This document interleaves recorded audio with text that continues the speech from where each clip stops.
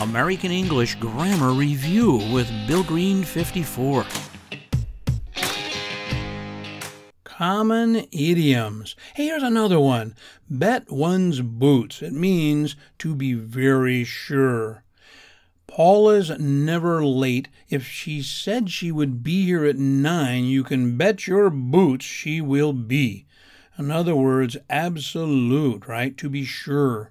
Another example, I'll bet my boots that salesman will try to get us to buy a more expensive car. They always do.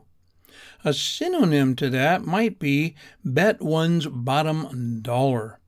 Now, something important about this idiom, remember that some idioms are positive, some are negative, some can be used both.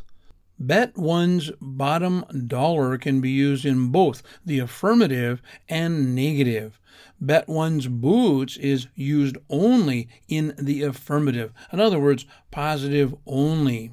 Here are some examples of bet one's bottom dollar, to be sure. I know you think you're going to get that job, but don't bet your bottom dollar on it.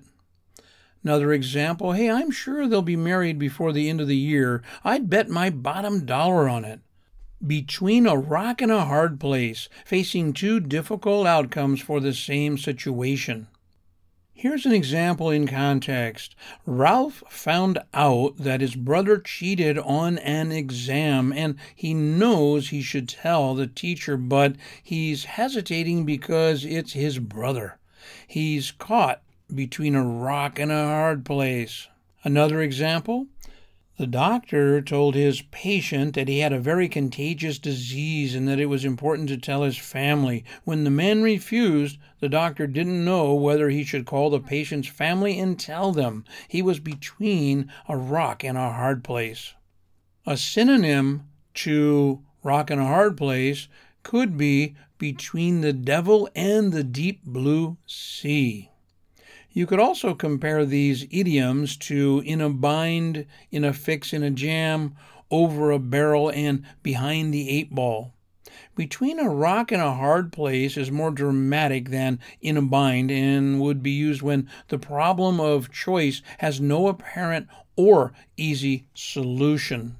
Between the devil and the deep blue sea, it's again where you're facing two difficult outcomes for the same situation. An example is, hey, I consider both Paul and Mitch to be friends of mine. Now they're mad at each other and each wants me to take his side against the other. No matter what I do, I could lose one friend or both. I'm between the devil and the deep blue sea. In other words, it's very difficult. I don't know what to do because both of these people are my friends. Here's another example. Dana's really between the devil and the deep blue sea. The boss wants her to lie about the financial state of the company. If he does, it would be unethical, but if she doesn't, the boss might find a way to fire her. And again, the comparison to this, a synonym, could be between a rock and a hard place.